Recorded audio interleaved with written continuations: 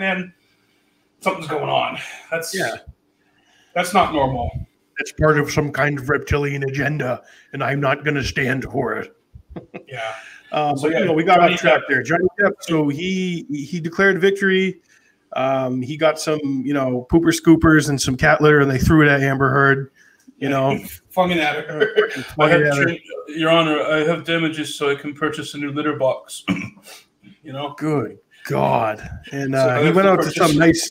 He went out to some nice Indian restaurant and dropped like $50,000. It said with Jeff Beck and his crew. The guy closed the restaurant down. I think it was probably Johnny Depp and like 20 in his entourage, and he just hung out. And then there was a period of time where Johnny wanted to get away from everybody, so he went into the owner of the manager's office with the CCTV, and he just wanted to watch people on the CCTV with the owner. And the guy said that was surreal to sit there with Captain Jack Sparrow and people watch on CCTV in his restaurant. That'd be a pretty surreal moment. Yeah, I mean, he wanted to do basically what billions of people around the world have been doing the last couple months, which is watch him. I submit to you, he gave the performance of his entire career. This is the comeback performance, I think, in a lot of ways. He's like, yes, Your Honor. Yeah, it's incredible. It's like Freak Circus, dude. Like between that and all the mass shootings and all the friggin' shit that's going on with inflation and gas being over $5 a gallon, it's like, how far are they going to push this thing, man? Where is this all leading to? Well, the next Pirates of the Caribbean, where he fights a big turd monster out in the Black Sea, and then before you know it, Keira Knightley pops out covered in Amber Heard shit. I was gonna say Orlando, he blooms out. Yeah, Orlando blooms out. Turd blossom, Orlando turd bloom. Dude, I watched the first 3 episodes of Obi-Wan Kenobi, and I got to say that the third one they just released, it sucked. It was so bad, dude. Not to spoil too much, but this was the big reunion that everyone's been waiting for since Revenge of the Sith. Yeah, it is dog shit. I'd rather see Amber Heard poop on Johnny Depp's bed. Oh, really? Is that bad?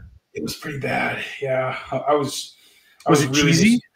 It was cheesy. It didn't make any sense plot wise. Yeah, it was stupid. Yeah, because I thought when you see them in A New Hope, that's the first time they saw each other since Obi-Wan rendered Anakin into a sack of potatoes there in the lava pit. I have the high ground. Don't do it, Anakin. He's like, you underestimate my power. And then he flips and he becomes a bag of Idaho. Yeah. He delimits. I think he cuts both his legs and one of his arms off. And an arm off. Yeah, he fucking turns him into Max Cleland. Basically. Didn't he pass? Rest in peace, Max Cleland. Rest in peace. One of the only guys who was part of that 9/11 bullshit cover-up who had a fucking soul and he resigned from the commission.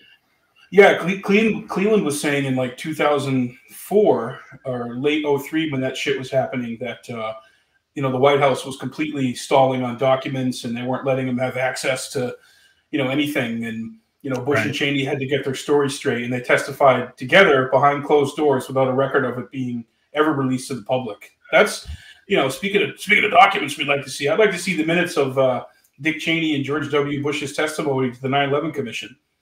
Imagine what that freak circus looked like. We have more insight into Amber Heard's fecal patterns than we do the 9/11 Commission. We'd be doing it certainly more important. Yeah. Yeah. Well, what happened was the Amber Heard pooped and then she wiped her ass with the documents. Yeah. So we're not able to see. Yeah, we have stool samples from the Johnny Depp trial, but we're missing JFK's brain still to this day. More people know about the stool sample from the Johnny Depp trial than they do about but I don't think Johnny Depp made it to Bilderberg this year, but there were some interesting people. Of course, the Grand Poobah himself, Henry Kissinger, 99 years old, seen sliming around the hotel down in D.C. right near the Jefferson Monument, and man, what compels you when you're 99? Like being able to have a bowel movement on your own, being able to see, children suffer in a brown country. Like, well, what is it that gets him out of bed every morning? Yeah, I don't know, man. He's just he's a slug. It's a really bizarre turn of events when you find yourself agreeing with Kissinger's latest public proclamation that Ukraine needs to just come to a, throw in the towel. Yeah, they need to negotiate. They're going to have to eventually negotiate. There's no other way the war is going going to end over there, because you're delusional if you think that it's going to be won by the United States taxpayers giving Raytheon billions of dollars to send armaments to kill people. That's not going to win it. Yeah, it's just a money laundering operation. So yeah, final thoughts on Johnny Depp. He did really well, Mike. He came out the winner. The winner takes it all, and it was kind of a hashtag believe all men at this point, or men too. Yeah, well, men can give birth, right? So I mean, I think it's something like that. So they can win domestic abuse cases now too. Well, with all the abortion stuff that people have their hair on fire about.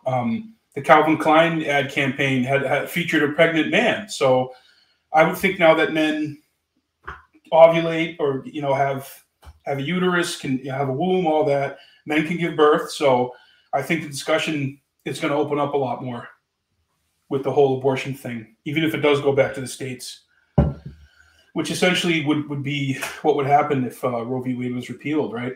It would basically go back to the States. And it's already been... The last few years, it looks like they've made it a lot harder in a lot of states for women to have an abortion. So, yeah, that's a sad state of affairs, that whole topic. Well, Top Gun Maverick was fucking amazing. That was not an abortion. That was a military industrial complex psyop that works for me. Find the one that works for you, Mike. It's the one that works for me. Why did it work for you? What was it about it that really... It just worked to me. That it worked for me. They did enough callbacks to the original that was good, honor the original, but then it kind of did its own thing in some ways. And it was, visually just beautiful. Seeing those death machines with, Miles Teller with his shirt off, and they were playing... Where were they playing? Volleyball? Yeah, they're playing volleyball on the beach, dude. They had the volleyball. They had Lady Gaga dialed into the soundtrack. Yeah, and... Tom Cruise is what, 59? Yeah, he's almost 60. He's almost 60. He's still in amazing shape, running around, with 4-inch lifts. And it was a big win for Scientology overall. The whole thing was a massive win for Scientology, Mike. I thought it was a great recruitment tool for LRH and for the Navy. The original back in '86, Navy recruiters would literally hang outside the movie theater trying to recruit people, and they did very well. And I'd be very interested to see what the Pentagon's recruitment numbers look like in the next, 4 to 6 months. I think you're going to see the next quarter, see how the numbers do. I think you'll see a spike, and I think it's interesting very early on in the movie when they bring in Ed Harris's skull. They just kind of had his skull like at a desk. He was angry. They just, they had him in like a 2-minute scene being pissed off at Tom Cruise. As the ring, I think he was coming back as the character he played in The Rock. He actually survived. They didn't show what happened. I was going to say they scraped him up from The Rock there at Alcatraz. And what happened was when he injected with the thing, he actually had Cipro that he took just before the missile went off. So he survived. He swam out from Alcatraz with Clint Eastwood on that little dinghy, and they beat the shark that attacked the dinghy, and he survived and was in Top Gun Maverick. Well, he linked up with the Sea Org. Sea Org picked him up. Sea Org picked him up and brought him on set for Top Gun 2 Maverick. He had to scrub the deck of the Sea Org L. Ron Hubbard ship, the USS L. Ron Hubbard, with his tongue.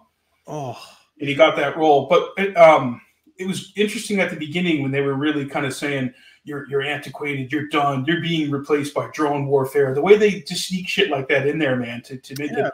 They couch it running. It is perfectly fine to drone bomb children in Pakistan or far off countries, non-aligned terrorist states. Well, the way the discussion is framed in the mainstream, in all the acceptable narratives, and especially in a film like Top Gun, is human. We're not going to have to sacrifice any men in those planes. It's like, well, why are we? The discussion is not. Why are we sending the men over there in the first place? That's not even the discussion that's had. It's just we have these death machines. We're going to send them over. We're going to drop bombs. We're going to rain hellfire, and it's going to be done, by a joystick by somebody in a fucking trailer out in Nevada, But it was interesting. In this Top Gun and the first one, the enemy was you never saw their face, and they were never actually identified. And I think the director did that to give it kind of a timeless feel. They didn't want to. Well, a timeless feel. I don't want to piss off the Chinese when they're going to release the movie out in that market, or inflame the Russian situation. Yeah, the enemies can't be Russian or Chinese, and obviously they're not, a Middle Eastern enemy because They don't have, an Air Force to speak of like that. Well, it could have been the Afghan Air Force with our planes. I was thinking, like, shit, man. Why don't we, dude? The Taliban. Is the Taliban selling arms to Ukraine? Because they should. They'd make a lot of money. It's so. I mean, that's when I knew that General Milley was a dumb motherfucker. Okay, I wouldn't have left a plane, a boat, a jeep, a screw. I would have left the screw. I would have fueled that thing up, and I would have driven it or flown it right to Pakistan. Okay, I would have brought it right to Pakistan. I would have left a screw. Yeah, he's like, well, just fill it up with a little bit of gas. I mean, if you could afford the gas with Brandon's gas prices, put some gas in it and fly it to Pakistan. That was incredible when he said that, Mike. But I just, it just helped me believe again, Mike. It helped me believe again, Tom Cruise. And I think the most unbelievable part was that house that Jennifer Connelly owned on a bartender's salary.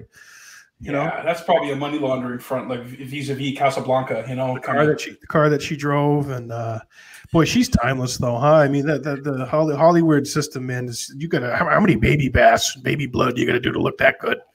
Well, it's Jennifer Connelly. She was really one of my first crushes growing up as a kid, like watching her in Labyrinth when I was I was probably like 8 watching Labyrinth, and she was a teenager or however old she was, and. Yeah, well, it's interesting because Jennifer Connelly was in it, and she's of course younger than Tom Cruise, but she's less younger than who they typically cast to play a Tom Cruise girlfriend or a love interest. Like, she's like 50, he's like 59. Right. It wasn't your typical where they had Clint Eastwood as the lead at 91 and then 11 as the love interest. Yeah, his Cry Macho movie that he did, man, that was a little like.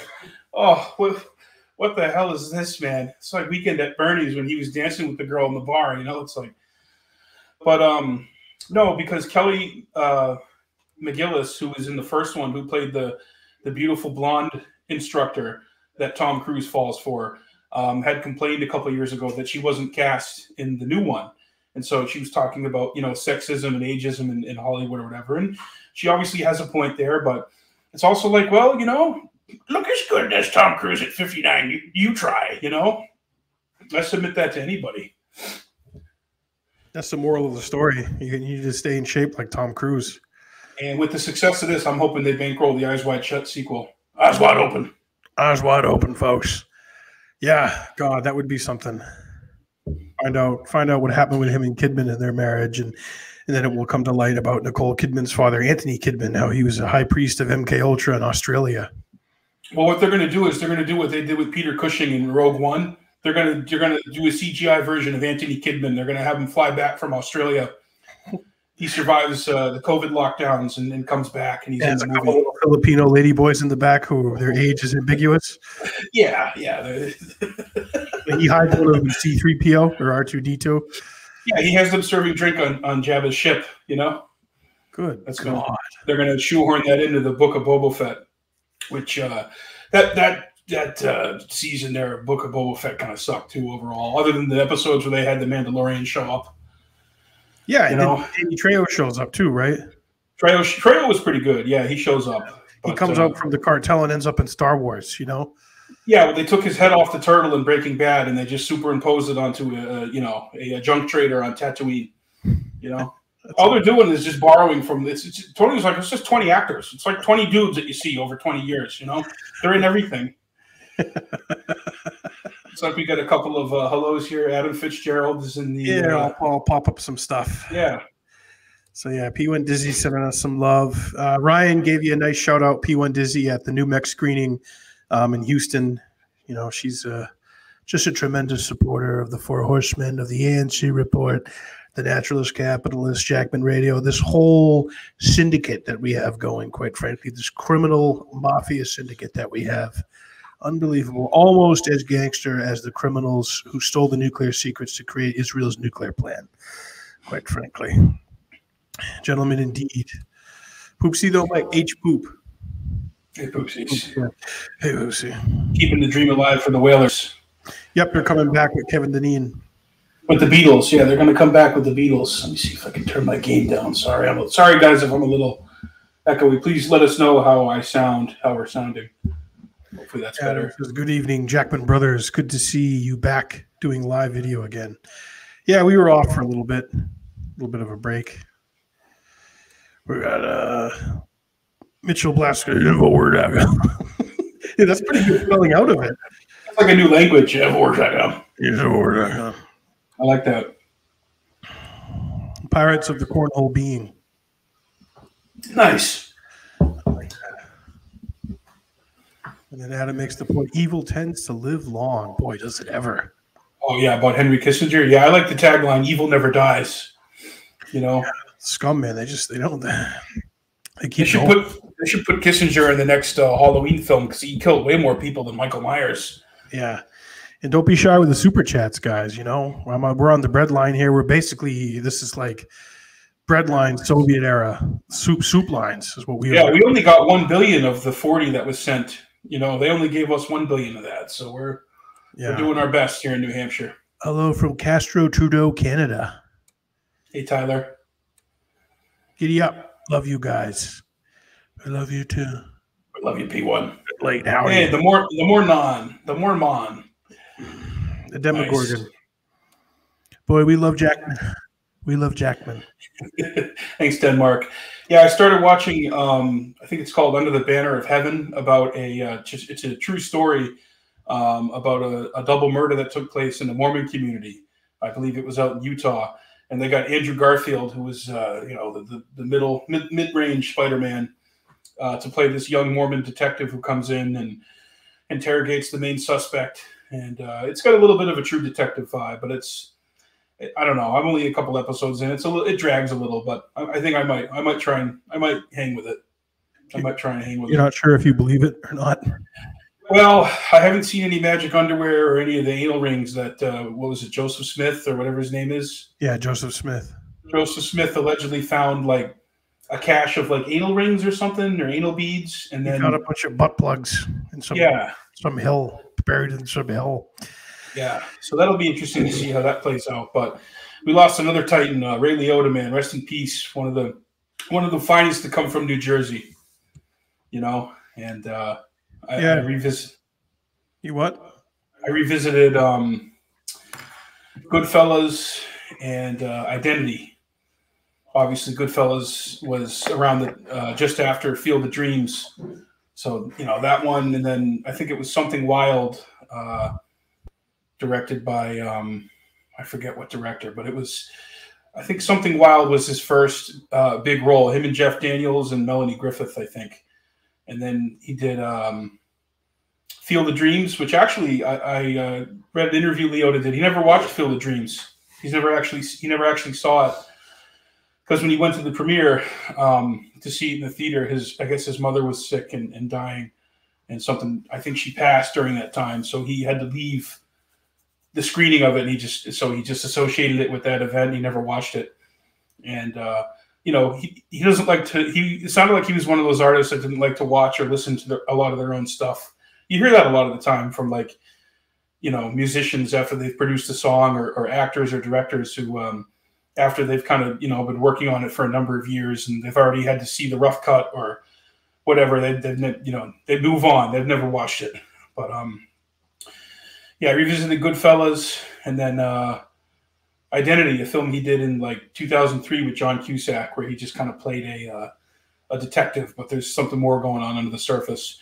And then, of course, his turn as Agent Paul Krendler in Hannibal is one of his best. So, Yeah, Liotta, when he's talking to Verger, he's like, so how much is it going to be? He's like, 5. 5? Why don't you say it like it, toss it out there like it's 5? Why don't you say it, but give it the respect it deserves? $500,000. That's better, but not much. I mean, that scene, dude, it's essential. And then the scene of Anthony Hopkins feeding him his own brain. Which was spoofed brilliantly in, I think, Scary Movie 2 or 3. Yeah, it's pretty dark. Speaking of dark and True Detective, lots of interesting stuff coming out of Utah right now, Mike. Oh, yeah. Jesus. That's that real True Detective. That ring that goes back 15, 30 years with over a dozen, families and people connected to it, supposedly. This is mainstream news stuff. This is, what is it, a local Fox affiliate, or what was the deal on this story? Yeah, it's out in Utah, historic child abuse and a child trafficking ring in 3 different counties going back 1990 to 2010. And the sheriff out there has the case going and has had a press conference, and he's basically I think a county attorney is being accused, or I don't know if he said him by name, about being tied to this group that murdered children, and there's charges of cannibalism, and it's straight out of True Detective. Yeah, I mean, it reminded me a lot of the Franklin scandal, of course, which is referenced in True Detective season 3, and clearly, Pozzuoluto, or whatever his name is, Nick Pozzuoluto, who wrote it and created it, did a lot of research into that. It's supposedly in this document. I don't think the whole report was released, but I think it's like 130 or 200 pages or something like that. This state official is mentioned in that, and then, they talk about things like cannibalism and child abuse. So Levitt is his name. Levitt? Levitt's his last name, yeah. And he's beefing with the sheriff, right? He's a county attorney, and he's beefing with the sheriff. And he called for the sheriff to resign. The sheriff said he's not resigning. Right. So, and what's the part of the story, Eric, where somebody fled and faked their own death and went to Europe? What's the connection there that you read about? I'm a veteran. I'm a veteran. Oh God, we got Reed Coverdale. You got the naturalist capitalist in the house. I'm driving home and I didn't want to miss the whole thing. So when I get back, I'll get on my computer. But I figured you could have me in the based Dawson cap for now. So yeah, see the gear that he's wearing, Mike? Oh yeah. Well, nice, because I saw Ryan wearing your naturalist capitalist sweatshirt, and you're wearing an ANC hat. We got to get some swag up here in New Hampshire. Yeah, sure. Did some wife swapping while we were out there. You guys like the unit, Dawson? Dude. Yeah, with the aviators with the hoodie. Yeah, that's everything. I took that picture, dude. I was just saying, Reed. There was a lot of great Four Horsemen, fans out there in Texas. Dude, we were a big part of that event. I'd say we were given a rock star's welcome. Yeah, we really were. I heard you had a lot of Liberty boys buying you guys drinks. I heard. Dude, when the funniest thing was, every time you address Daniel McAdams, co-host on the Ron Paul Liberty Report and executive director of the Ron Paul Institute for Peace and Prosperity, you have to call him Daniel McAdams, co-host on the Ron Paul Liberty Report and executive director of the Ron Paul Institute for Peace and Prosperity. And then on the flyer, that's what it said right at the top. It said, Daniel McAdams, co-host on the Ron Paul Liberty Report, executive director of the Ron Paul Institute for Peace and Prosperity. I'm getting pretty good at saying it really fast. Yeah, you're getting it down, man. You got a future in announcing ahead of you. It's a good flow, yeah. It looks like we got a super chat from Adam Fitzgerald on a topic that you and Vince touched on in one of your recent streams when you talked about the papayas on the gun issue. And this is what Adam said. And thank you, Adam, for the super chat. He said, I'd like to get your thoughts on the recent spike of mass shootings lately. With the debate of the gun issue from political affiliates on both sides, the issue of mental health goes ignored. Yeah. I think that's an interesting point to look at. And I actually just watched a really emotional and touching TED Talk, believe it or not. And I'm not joking. I know we riff on the TED Talks, but the name of the talk is I Was Almost a School Shooter. And it's this guy who is now in his 40s. And back in the mid-90s, he came from a very neglectful household, alcoholic parents. His father left. His mother was just abusive to him, treated him horribly, told him he wasn't worth anything. He was bullied at school. He just got to a point where he was suicidal. He was cutting himself. He really didn't feel like he had any sense of self-worth. And he said what saved him was a gesture from, who he thought was his very last friend, because he stole from his friends. He burned every bridge that he had. And he was staying with this one friend in basically a rundown shack on his property. And the friend just kind of came out to check on him and say, hey, man, I can I can tell you're not doing well, man. You want to come in and get some food and just hang out. You can watch your favorite movie or something. And he basically said, in a nutshell, that simple gesture of humanity, caused him to go and get the help that he needed. And because he'd either already purchased a gun or he was going to get a gun from a gang that was hanging out near the school that he knew that had guns. And he decided not to do it, and he got help. And today he's gone through therapy. He's recovered, got the help that he needed, and he's got kids of his own and a wife, and he's still friends with the guy that basically saved his life. So I think that's one story that should be heard in the whole dialogue about school shootings, about how one way that they can be prevented. And there's a multitude of ways, of course, but I think that's an important part of the discussion. Yeah, Ron, in his speech, he actually, I don't think he talked about school shootings at all, but he did bring up the idea that we're just becoming a morally deficient society. I mean, I don't know if you guys saw this drag your kids to Queer Day, or drag your kids to, I forget what it was called, but it was like bringing children to a drag show where they were like stuffing dollar bills in the underwear of these drag queens and shit. It's fucking vile, but there's that type of stuff going on. There's tons of families that don't have fathers because they leave, or they're deadbeats, or they get killed in gang violence or whatever. And you got all these systems that we have set up that they do one of two things. They either punish you, like the war on drugs, so you get thrown in prison, and then you get a record, and you can never get a job, and you can never get ahead.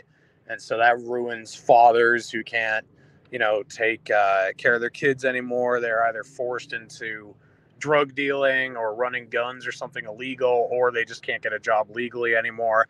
And then the other thing is, this happens early in school. If you're a special ed kid, instead of being treated like a normal person who's just not quite as fast as everyone else, they try to put you on medications, and then they just start treating you differently. Like, I'm a bit Darwinistic. I think we need to go back to where we treat everybody the same, more or less. Like, obviously, some people are going to have a little bit harder time learning, and if they need a little extra help, whatever, but they shouldn't be catered to or treated like they're, subhuman or something. Like, when you treat people who have a hard time the same as everyone else, or if you even tell them, hey, if you're going to make it in this world, you've got to actually work harder, you're doing them a service for when they're older, like treating them like they're just retards or whatever, and not giving them, any chance to be treated like a normal person and have to, contribute in the real world. I think that's really done a disservice. So I think there's so many faceted layers to this. And, what a lot of leftists will say is, oh, yeah, you say you care about mental health, but you don't want to increase government funding for it. Well, all these like government-run schools, government-run programs, I don't think they do increase the mental health of people. I think they do the opposite.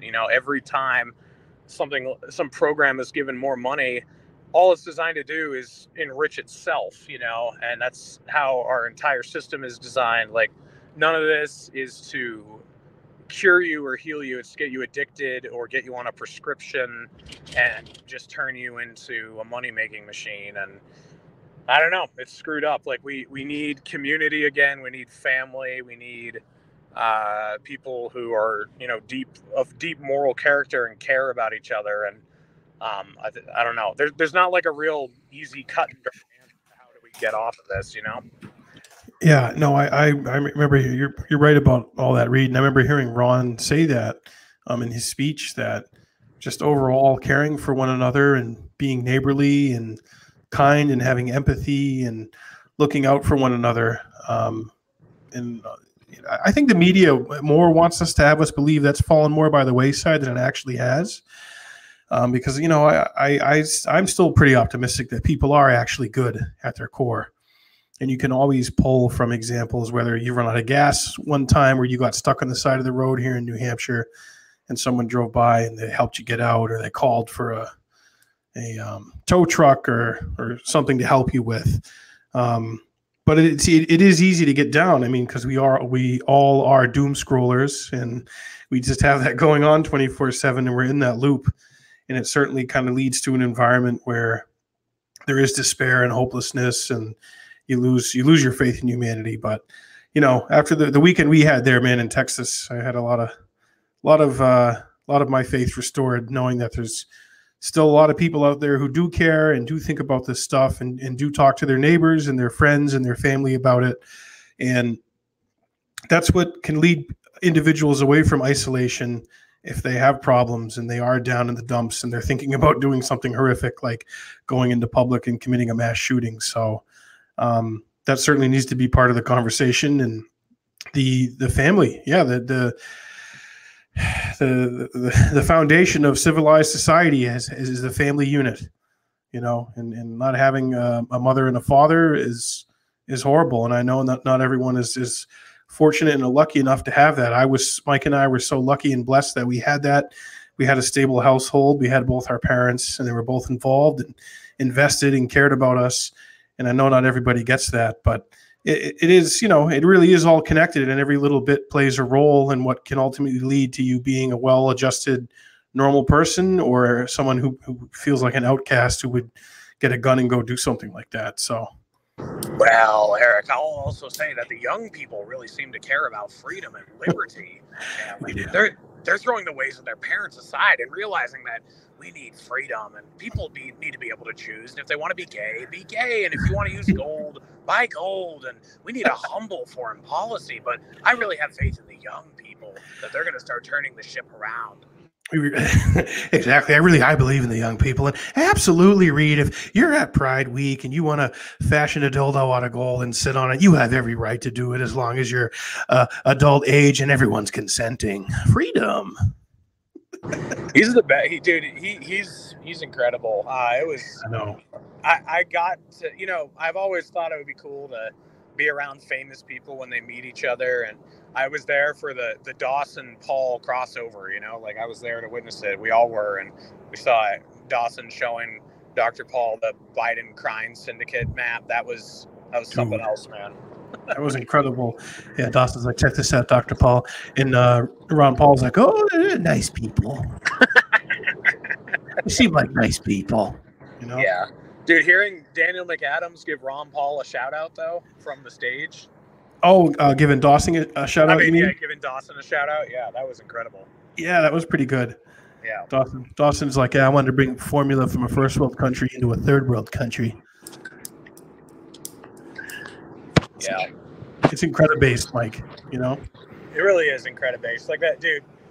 We walk into the bar, and Scott Ritter and Dawson are sitting at a table talking foreign policy, and I was just like, what? That was pretty amazing. It was pretty amazing, yeah. Scott Ritter had a pretty kind of more of a different posturing than the mainstream narrative on the whole Russia deal, didn't he? It sounds like. Yeah, and China. So we get Tucker Carlson. He'll have a pretty good opinion on Ukraine, but then once he starts talking about China, he's just out to lunch.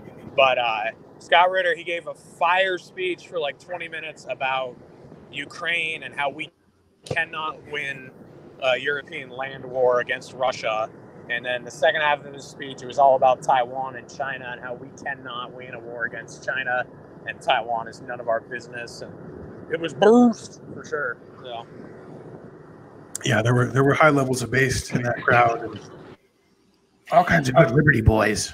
I was saying to Eric Reed, I was saying that you guys down there in Texas was the opposite of the Bilderberg meeting that happened over the same weekend. And this was the 68th Bilderberg meeting. It took place from June 2nd, and it ended yesterday on Sunday in Washington, D.C. And some of the key topics that they discussed this year, of course, were geopolitical realignments, NATO challenges, China, Russia, disinformation, Ukraine, post-pandemic health, trade and deglobalization, tech competition, energy security and sustainability. So they talked about all these things, and it's interesting because you had people in that room, like we talked about earlier, Henry Kissinger, who's a complete ghoul, total insider. Been wreaking death and destruction around the globe for the better part of 6 decades. And you had people like Peter Thiel, you had people from big tech, people from Facebook, you had the head of Pfizer in the room. You had all these people who make all these decisions that impact people all around the world. And the only mainstream media source that covered it was The Guardian. And they did a pretty good write-up about that. Do you have that one pulled up there, the Guardian article? I haven't read it, but it sounds like pretty much the opposite of what was going on at the Ron Paul Institute for Peace and Prosperity. So. Yeah, they didn't even announce that they were having Bilderberg this year or where it was going to be until I think Friday or Saturday. And Luke Rudelsky and another independent journalist made their way down there. A few instances where I would approve of a drone strike that wasn't authorized by congressional oversight. So. Oh, Jesus. Yeah, that, and then the time machine scenario, Reed, where we go back in time in the DeLorean with Dr. Paul and we drone strike Jekyll Island. He's just like, well, great Scott, we're at Jekyll Island. We're going to bomb the shit out of this place. I think this is a good time to violate the NAP and save humanity. It's happening. Yeah, He's like, how will we build the roads where we're going? We don't need roads. That's a common refrain you hear from people who hate libertarians. They're like, oh, you're a libertarian and you don't like taxes?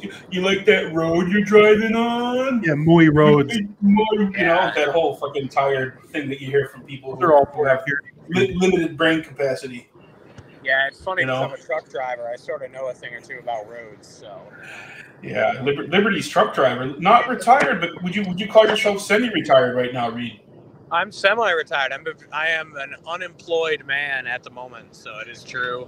I've had the most amazing 2 weeks of my life. We went and reset in Reno, kicked out all the bitch fuck cucks, got the base people running the party again, and then did a road trip with Vince through the Redwoods, and then went and hung out with Dr. Paul and Daniel McBased and Eric and Ryan. So it was pretty good.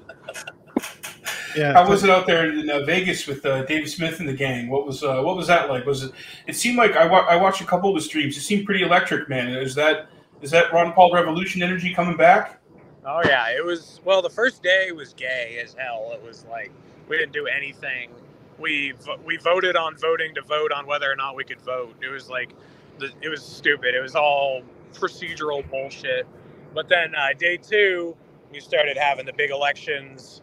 And day 3, we just did a clean sweep of everybody. And all the right people were freaking out, like, I'm going to go join the Green Party. It's like, okay, goodbye. We don't want you anyways. So it was a good deal. It was a good show. So. Well, we understand that Jill Stein likes environment. And she's not a Russian asset, but I hear she likes environment. I know she likes environment, but I don't think she likes Russians. I don't know a lot about her, but I know she likes environment, and she's base plant lady. Tulsi Gabbard is a weapon of Russia. I don't know her. And then we were out there while Tulsi was speaking at the Western Conservative Summit, which was our oxygen for. Oh, dude, I am loving the current grift. I love it. Like some people are. Like, I mean, I've noticed she's, like, flip-flopped on a lot, but I don't care. I love it. It's just, like, I'm here for all of it. So. And DeSantis won the straw poll at that. And Sarah B. Yeah, he beat the king? Yeah, he beat the king in the straw poll at the... Dude! I don't give a fuck about this Republican primary because, like, there's no one I really support, but I do support DeSantis versus Trump. That is one thing I support. I want to see that happen. That's Godzilla versus King Kong, dude. That's an unstoppable force meets an immovable object. I want to see it so bad. Like, it's going to be everything, dude. And Pence will be there in the wings praying the gay away, with Mother. Dude, it'll be incredible. It'll be everything. Reed's like, it's everything. That's horrific. It's like Norman Bates. When you're like us, you're past the point of really giving a shit and just like being like, I want to sit back and watch the fireworks, and exactly. that is a fireworks show. Trump versus DeSantis. Oh man. Yeah. That's going to be oxygen. Yeah. Joshua says support Republican chaos. And then Tulsi's going to be there like, I would like to be the vice president for either of these fine gentlemen. So. Dude, it's going to be oxygen. Yeah. we'll see who ends up on there. I definitely see obviously DeSantis and the King, Nikki Haley, Gould, Cotton, Mike Pompeo, Josh Hawley, stop the steal, and all these fucking ghouls and mutants rode on the King's coattails, and now the knives are going to come out and they're all going to turn their back on him. Oh, dude, I can't wait. It's going to be incredible. But what will be amazing is if he does capture the nomination again, Eric, too, ultimately.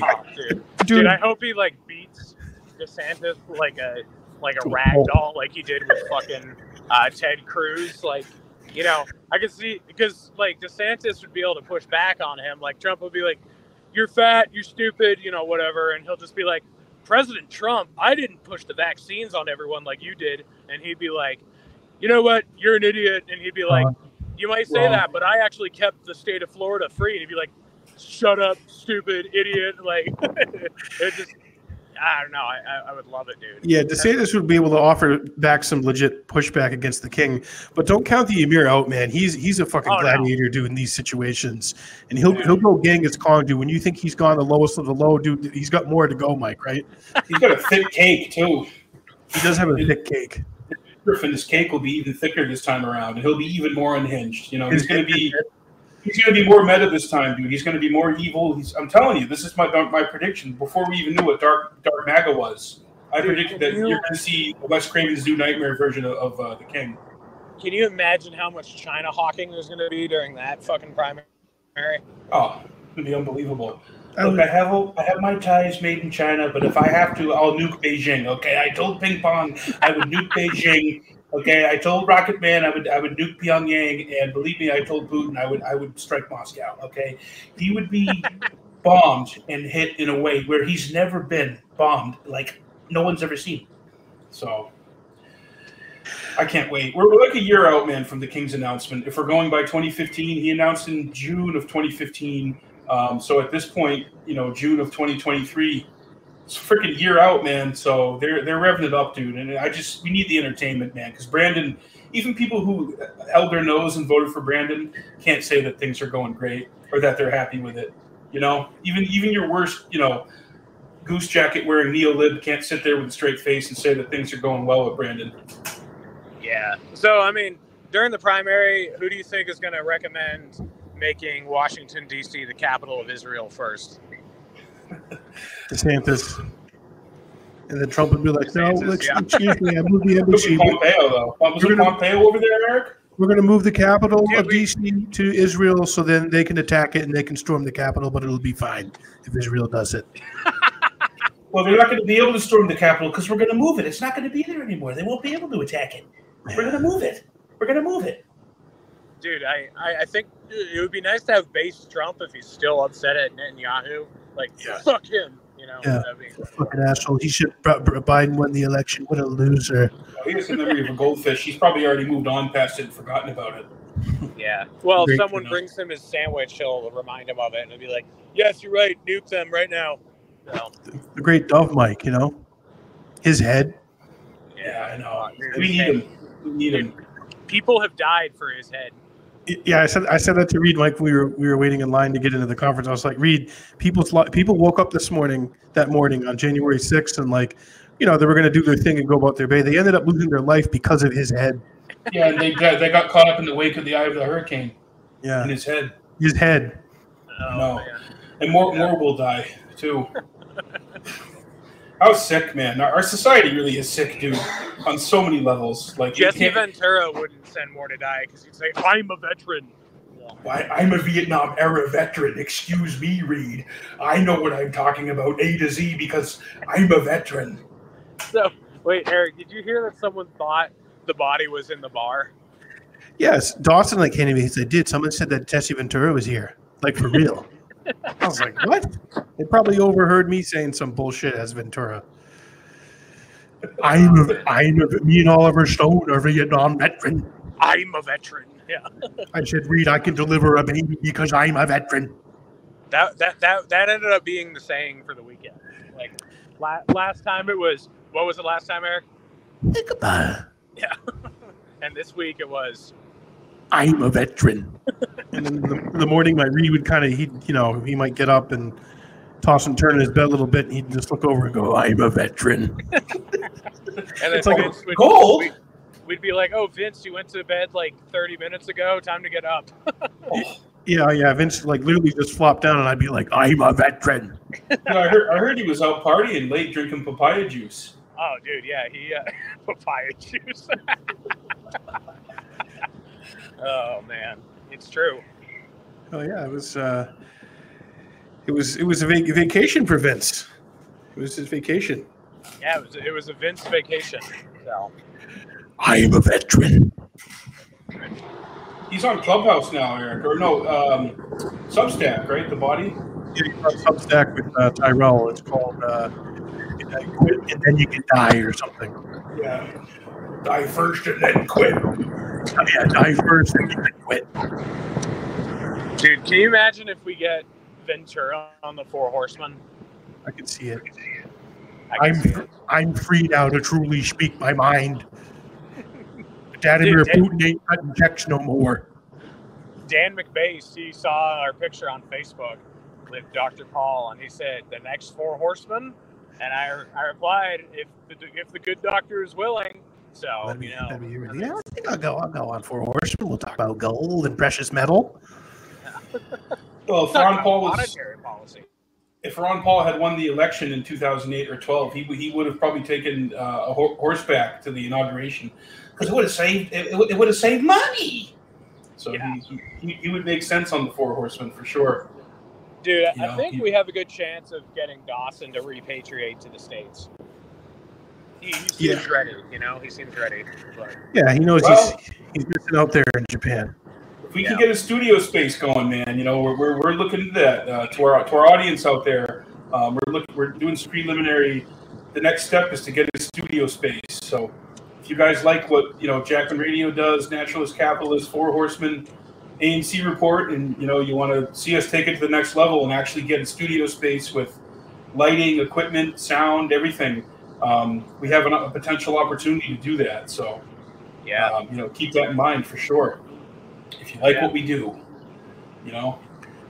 Yeah, and Reed and Dawson and I were talking about creating a Four Horsemen specific Substack that you can monetize, and that I think that could go a long way. We could put clips on there and exclusive stuff, and you could get Reed and Dawson and I to show up dressed as the Ghostbusters at your daughter's quinceanera.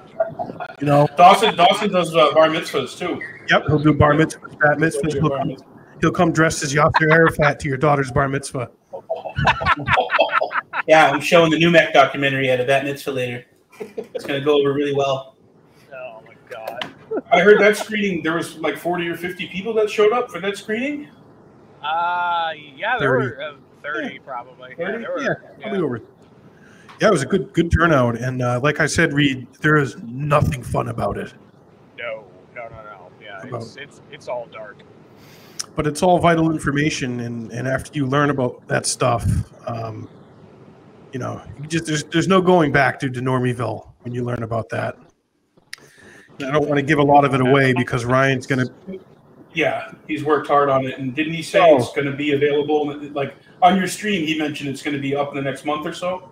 No, the next. Yeah, so Ryan he got held up. He's still in Texas, but he said when he gets back to Japan, he's going to upload it, so it'll be pretty soon. I'd say within a week or so. But right, and it'll be available to rent and purchase, correct? Yeah. So if you become a member on ANC Report, I forget what it is, but I'm the highest donating member, like that level or whatever. But you can do I think you can do 10 a month, 20 a month, or 50 or 100 or something.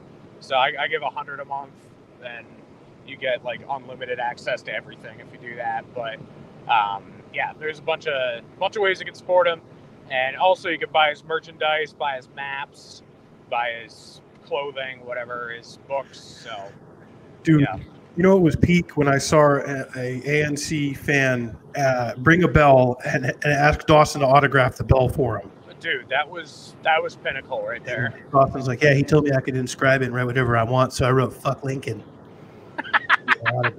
Dude, he's so based. Dude, he's Mondo.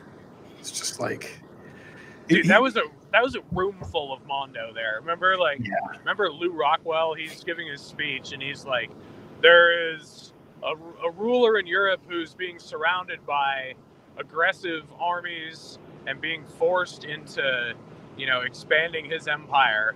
And I'm not talking about Putin. I'm talking about Hitler in 1939." I was like, "Whoa, base!" That's how he opened things. Very light, very light. That was his hot take, huh?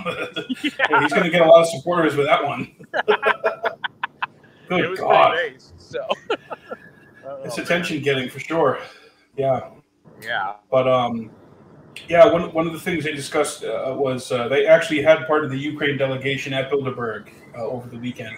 And I think they're just trying to figure out how they can just keep bilking more tax dollars to keep the war going and see that there's more death and destruction, and that most people are confused and ill-informed on what's actually going on and what's coming out of that region. So, but it's funny, like Dawson says, that was like 4 things ago, but it's still going on. It's still important to talk about because just today I was walking around Peterborough and I saw a member of the resistance. They had a flag hanging from their building. They had a Ukrainian flag hanging, and I was like, we stand with Ukraine. Les résistants.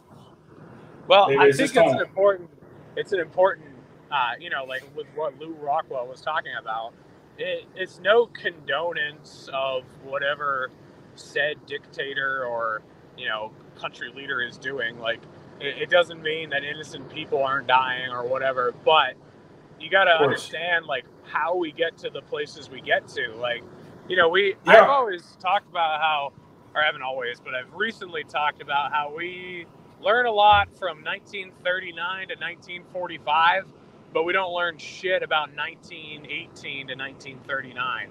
Like, those were formative years that a lot of shit happened, a lot of craziness ensued, and people think like that can't happen here. But, we're kind of living in the Weimar Republic of the United States. We've got rampant inflation. Like we were discussing earlier, we've got extremely, low moral standards, the family units falling apart, the patriotism's at an all-time low. We've been embarrassed and lost in a bunch of wars recently. So, it's all, I don't know, like every individual is responsible for what they do. So Putin is to blame for invading Ukraine. Hitler was to blame for what he did. But you still have to look at like, okay, what are we doing that is encouraging this shit to happen? How can we stop it? Because it's not like a bunch of people in Germany just decided, oh, we hate the Jews and we want to invade the world. It didn't just like happen overnight. Like, what drove them to that amount of craziness? Like, what drives people in the Middle East to, strap a suicide vest on and go blow themselves up? They don't just decide to become extremists overnight. Like, we have to do some self-reflection and wonder, why are people willing to do these horrific, awful, crazy things? And it's not something we've historically been good at, figuring out. So, well, if you continuously bomb a region of the world or a country, those people the survivors are going to be pissed off. Yeah. The family who survives, who saw their entire house get destroyed and their loved ones killed senselessly, that's what creates an extremist. Someone who's got nothing to lose and nothing left in the world. So I don't know. I don't think we've learned that lesson. It doesn't seem like the last 20 plus years, since 9/11 that we've really learned that lesson by and large. So yeah, it's in a lot of ways it's not looking very promising. But I like that you guys said kind of the takeaway was Ron Paul is still hopeful. He still feels like there's hope. Yeah. Because of all the young people that are coming out for liberty. Yeah, dude, it was so funny because we were saying that line all leading up to the event, and then he used it. He's like, well, the young people, they really care about freedom and liberty. So he always drives it home with that one, Yeah. He's crispy too, Reed. He's intact for 87. I'm pretty sure he's 100 years younger than Biden. Come on, man. He looks it. Yeah, he looks way better. Yeah. I think he might have had a couple talking points written down on his paper, but he was looking at the audience and he freebased. Oh yeah, he freebased for sure. Yeah, he freebased from the spirits of the Western Sky of Liberty, dude. Yeah, it was inspiring, Mike. I mean, you've seen the speech before. The dude's been saying the same things for 60 years. Yeah, since before we were born, way before we were born. Yeah, absolutely. Well, hopefully Rand listens to it still. He doesn't just listen to, Lindsey Graham and Trump. Hopefully he still tunes into the Ron Paul Liberty Report hosted by former Texas Congressman Dr. Ron Paul of the Ron Paul Institute for Peace and Prosperity. And you'll hope that he co-hosted by Daniel McAdams, Executive Director of the Ron Paul Liberty. I fucked it up. Already. Daniel McAdams. Wait, did you do the Jose line, though? You could say that we had sex, but we definitely didn't fuck. Yeah, that's it. So Four Horsemen's, the three of you guys are going on Tower Gang, and they've been, where were they banished to in the afterlife? Odyssey or Rumble or BitChute or? Yeah, it's on Odyssey. Okay, it's on Odyssey. So that's going to be something that people are going to want to turn into, man, if they want to really see some high levels of autism and some Liberty fireworks. Oh, yeah. Tower Gang's going extra base because they can't get banned anymore. So it's like, right. Yeah, there is no floor. This is, how after Putin got sanctioned, like, why would he have a reason to back down? Like, then he's just like, okay, fuck you, and he doubles down. It's kind of like that on Tower Gang. We're like, all right, fine. We're just going to go full throttle. So I think part of it, too, if the reports are to be believed, Putin is going through, he has cancer. He's going through cancer treatment. So he's probably just being like, man, I got to go for it because, he's doing the Breaking Bad Walter White thing, the Moscow version, He's just really going for it. Yeah. So who knows if that's even true? I mean, the media was telling us 4 years ago that Rocket Man was dead or was dying, and he emerged. He's looking better than ever. I think he did the Anna Nicole Smith diet or something, or he did Trim Spa, and he looks amazing. He did a Dennis Rodman's basketball camp wearing high heels and a wedding dress, and it really worked for him. You know? we thought Kim was going to be Kim Jong-un by now, but not true. So yeah, God, that's amazing. It's all incredible, man. It's all competing mafias. This fucking green and blue marble that's spinning out in space is just, it's just a few dozen competing mafias, and they got their intelligence wings, their communication wings, and their weapon wings, and we're all just friggin' ants on the hill running around. So hopefully we don't blow each other up, at the end, but we're all going along for the ride. It's like George Carlin said, man, when you're born in this world, you get a ticket to the ride, you get a seat. When you're born in America, you get a front row seat to the ride, the show. And he wasn't wrong about that.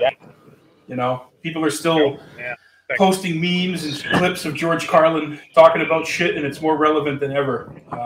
There's a great 2-part documentary called George Carlin's American Dream. If you can catch it, it's worth watching for sure. Yeah. Based. Reed's like, oh, he's everything. I've been on based overload for the last couple weeks. It's been rough. So it's hard to come back to planet Earth after all that. So Reed, you're landing in New Hampshire next week. This week, hopefully. I'm hopefully leaving on Friday. We'll see. But I'll be back sometime middle of next week. So that's amazing. Pretty crazy. Yeah. We'll be able to do some in-person Jacqueline Radio NatCap streams, Yeah. Yeah, there's going to be high levels of agorism going on for sure. Oh, definitely. Oh, yeah, for sure. Involuntarism. Yeah. I mean, a little bit of Lobertarian, Bordertarian, Hoppian, cringe lord too. So yeah, there's going to be a dash of Spoonerite, Lysander, cringe lording, Bordertarianism. With a little bit of Rothbardian jiu-jitsu. Yeah. Well, also a little bit of meatcock in there. So. Oh hell, dude! So much meatcock. And it's gonna be levels that we didn't even believe imaginable. Yeah. He's like, oh, he's retarded. Phil LeBont's like, I love Trump. He's the best. Oh, he's the best. I love him.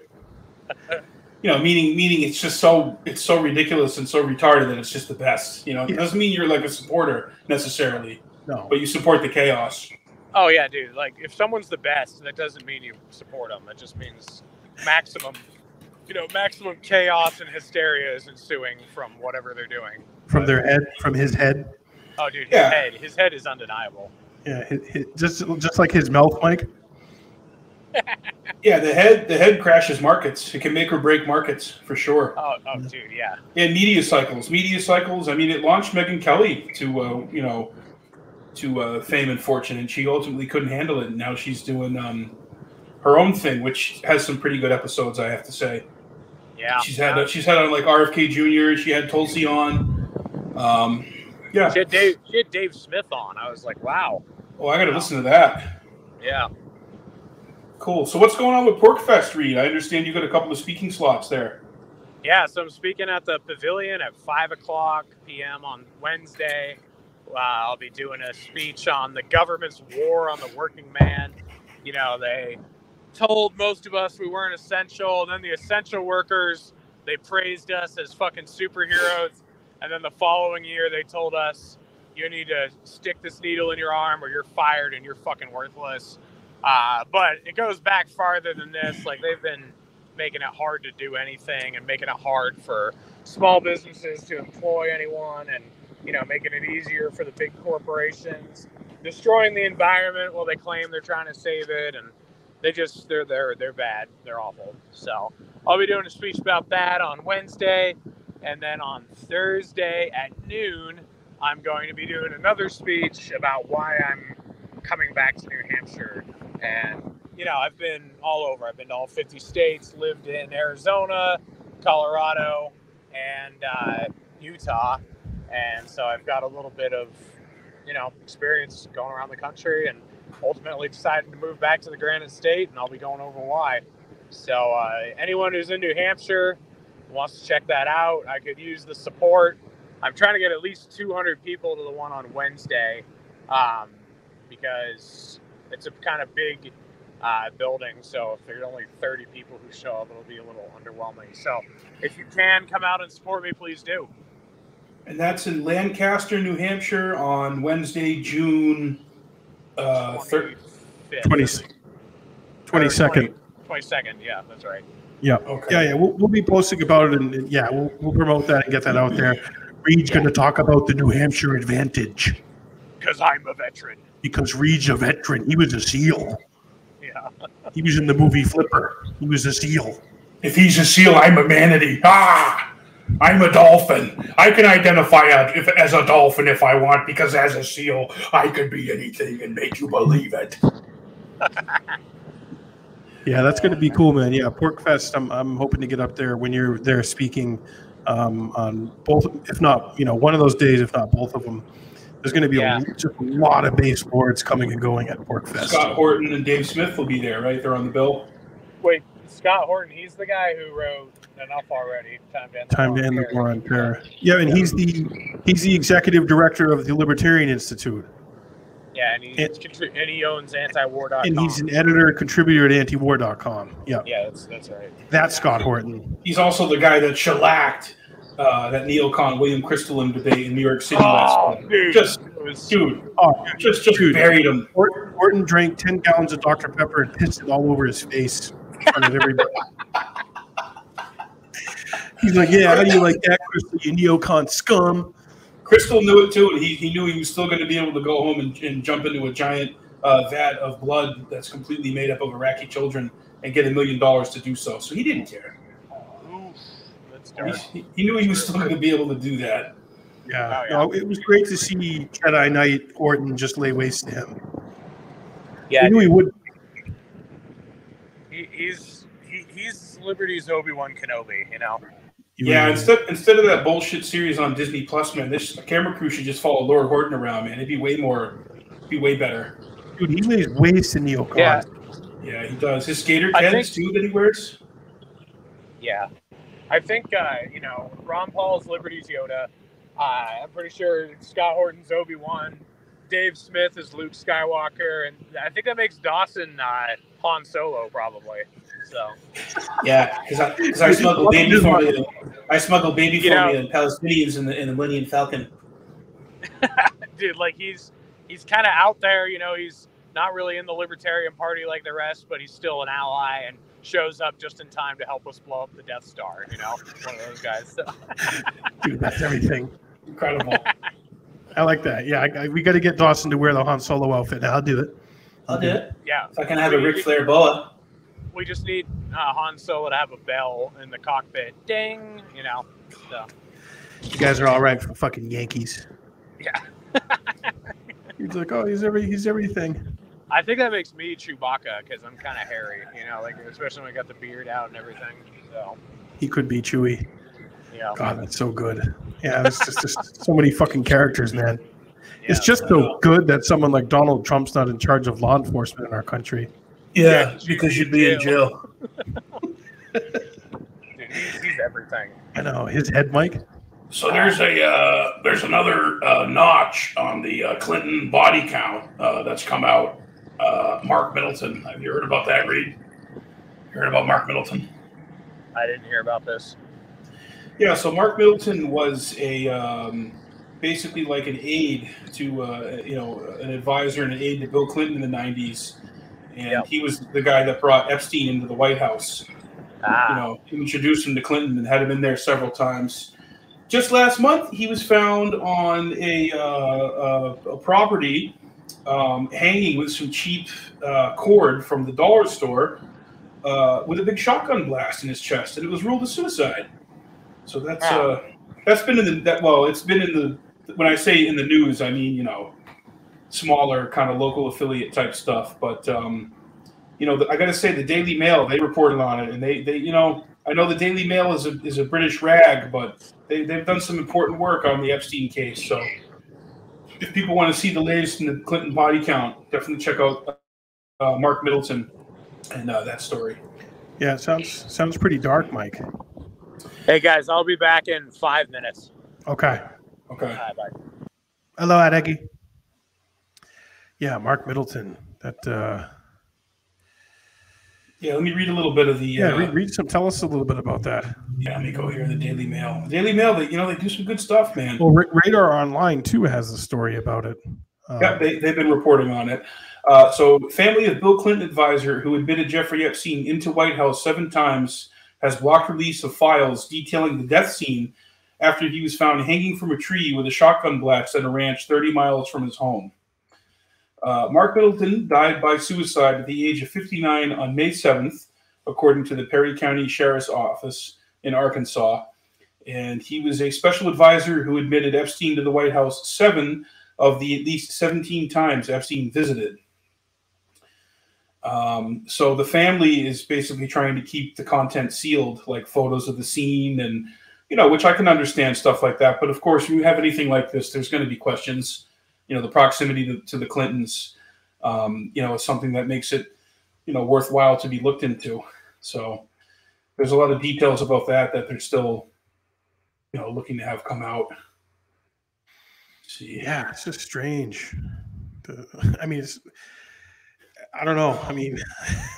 So the Daily Mail's like, his death adds to the number of close associates of the former president and first lady who have died unexpectedly, many in small plane crashes. The phenomenon has led to a conspiracy theory called Clinton body count, which even has its own Wikipedia page. I love when Norm Macdonald, I think he was on The View or somewhere, he's like, yeah, I thought that was common knowledge that the Hillary and Bill murder people. Yeah, that was his first and only time on The View. He's like, oh, that's not common knowledge. Oh, I thought that was common knowledge. Yeah, everybody knows that. That was amazing. That was amazing. I think it was Barbara Walters looked like she was going to have a friggin'... Oh, Baba Wawa. She's going to have an Amber Heard on her seat. Yeah. I always just point back to the kids on the tracks, man. I mean, the coroner came out and said that they smoked so much marijuana that they passed out and they couldn't hear the train coming, which was coming at them at 50 miles an hour, and they didn't respond to it. And the train ran them over and killed them. They dug up the bodies at the inquest of the parents and found that the boys had been hit in the head and beaten with blunt instruments and stabbed and placed on the tracks. And so the initial coroner's report was overruled and it was turned into a homicide. And since that time, it's never been solved. But there's a lot of information there that points to, those boys witnessing a drug drop or seeing something they shouldn't see. And there was that wrestler who came out a couple years ago who said he was actually there and saw some shit that happened. Yeah. So I wonder if that wrestler's still alive. That's a good question. I'm not a great guy to track down and try to interview and just ask him about what were the particulars of him being there that night. Why was he there? Who brought him in? Whose crew was he part of? It sounds like he was hired as muscle. He was traveling all over the country wrestling. Right. Nice that he had off. He doubled as like muscle for some entity. See, that's the way a lot of this stuff works. These people who are the bagmen or are the muscle or the grunts or the killers, they don't know really who actually they're acting on behalf.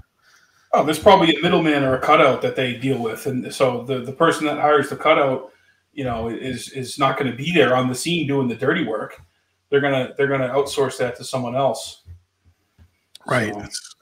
It's fucking crazy. I don't know why that dude would lie about that. You know what I mean? Yeah. And this is wild too. Supposedly the ranch where they found Mark Middleton's body was on acreage that was owned or at one point associated with the Clinton Foundation. That was connected to the Clintons at one point. We read what it says here. Some project, yeah. It says investigators are still trying to determine why the hell-bent Middleton trespassed on the 1,200-acre grounds of the Heifer Ranch in Perryville, Arkansas, a farm run by Heifer International, whose headquarters is on the same parcel of land partially owned by the Clinton Presidential Center in Little Rock. Oh my God. You can't even make that up, man. Charles Ortel, a financial expert who has spent years probing the activities of the Clinton Foundation and the trail of dead bodies associated with the former president, believes Middleton's death on the Heifer property is designed to send a message. So if you're telling me this guy was found on a Heifer property, he was murdered. That's my bet, is what he tells us. Wow. Middleton was 59. He joins a growing pile of corpses associated with Epstein. Right, you had Jean-Luc Brunel, and then you had the guy jump off the building there who at one point was one of the highest donors for the DNC. He was a Hollywood producer. God, I forget his name, but I guess, he was depressed or whatever, and his girlfriend had committed suicide a year prior, so he supposedly jumped off of like the 33rd floor of his building where he lived, and he was when he was 18, 19 years old, he was given like something like $500 or $600 million from his grandfather who died, who was a real estate tycoon associated with luxury hotels and other really big projects kind of at the turn of the century. And he just spent a lot of that money on films, gave it away, drugs, prostitutes. He had fun. Sounds like a fun guy to party with. But he gave millions to the DNC too. Yeah, this says Middleton, who ran a successful Little Rock air conditioning business and served as Clinton's presidential campaign finance director, also jetted on Epstein's private jet along with the president. So, he was part of the crew. And it said, 1 year after leaving the White House in 1995, Middleton became an international deal maker. And a subsequent investigation found he had abused his access to the White House to impress business clients. God. Boy, that sounds about right, doesn't it, Reed? The two gangs, Republicans and Democrats, and I'm not part of either. I can't be bought unless I can't be bought unless it's with rubles. I'm a veteran. It just turns into like a baby Google Gaga. Yeah, I mean, well, every saying we come up with degrades over time. Like it started out with "we need wall," and it's turned into what is it now? Yeah, well, it started with "we need wall" to think about it. Yeah, you just kind of go full off the rails with it, Yeah. It's true. So by the way, speaking of government inefficiency, I know we weren't right now, but we were earlier. But Vince and I went shooting right before we went to Texas, and Vince had it's not really showing up well, but he had a bullet in his pocket, made it right through TSA, and I had a not a travel size, but a full sized tube of toothpaste, and neither of those got taken from us. So you can see how Muhammad Atta got away with it, Ronnie, you're doing a heck of a job at TSA. We're going to get another trillion to TSA because they're stopping terrorists. It's fucking unbelievable, dude. Oh, I mean, you go through it. That's a 3-ring circus, the TSA. That's like getting patted down by 100. What was his name in Grapes of Wrath or Mice of Men? Lenny. Yeah, Lenny. Lenny. Yeah, it's just like 100 Lennys patting you down with gloves, mouth breathers. That's where you end up. You end up as a fucking TSA monkey, you know? Yeah, sure. God. Well, that's comforting. You got a bullet through. That's good. I mean, all it took for Oswald was 1 bullet to kill Kennedy and wound Connolly 6 times. So that's good. It's amazing to read what 1 bullet can do. Especially if you're a veteran. Because I'm a veteran. You're a veteran. We're all veterans. Yeah, he was with us all weekend, wasn't he? Oh yeah, he never leaves us alone. He's always what airline present. What airline did you fly back from Texas to Utah? I did United. I was trying to get 93 or 175, but they didn't have either available for some reason. So yeah, my flight back was JetBlue, and it was good. I paid like $40 to upgrade to behind the emergency exit in an aisle seat. And I watched the House of Gucci movie with Adam Driver and Lady Gaga. It was actually a really good movie, very entertaining. One of the better movies I've watched in a while. And then I watched the first episode of a 3-part documentary about that rapper ghoul from Brooklyn, Tekashi 6ix9ine. Yeah, Tekashi. Yeah, he's a real ghoul. I watched the new Matrix movie, and I had no idea what was going on the entire time. So bad. Did you see the original trilogy? Or? Oh yeah, of course. Well, those, to be fair, only one of them's good. Reloaded, yeah.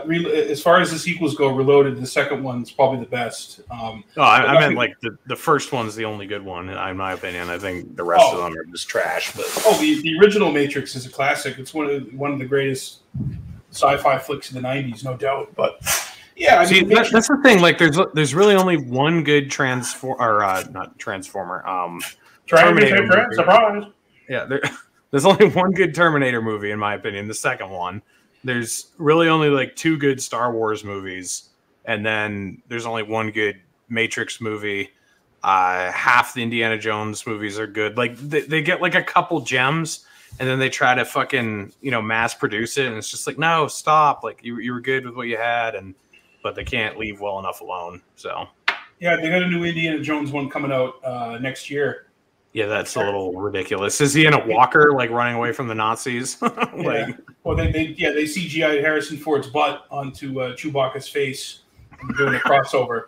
The fedora is actually, the whip. That's the whip. The fedora's on top. But they released a photo from that, and this is it. I mean, the last one, The Kingdom of the Crystal Skull, was so bad. Shia LaBeouf, and it was just embarrassing. I just felt embarrassed for everybody involved. How embarrassing? Everyone from the people in the theaters watching to the ushers who had to work at the theater, all the way up to the executives who made the movie. It's just an embarrassment. Yeah, dude. Everybody. Pirates of the Caribbean 6 coming out. That's a little ridiculous. We need Johnny. Curse of the Brown Herd. Yeah, John. Amber Heard. Amber Shard. Yeah. Oh man, dude, man. Like I'm happy that court case turned out the way that it did, because I don't know. There's abuse doesn't just go one way. Like it's such a lie. Like so many people were freaking out about this, and they were actually citing To Kill a Mockingbird as like saying that like because I saw this one fucking article that said like the Amber Heard decision is a statement to black women everywhere or something. It was like it's some retarded fucking take, but it's like if you read To Kill a Mockingbird, the innocent guy gets killed because the woman starts crying in the story, and then all the the jury's out after a woman starts shedding tears, and that's been so true. Like it's not a justice system if it's just based off of the emotions of a woman. Like this whole like Me Too thing.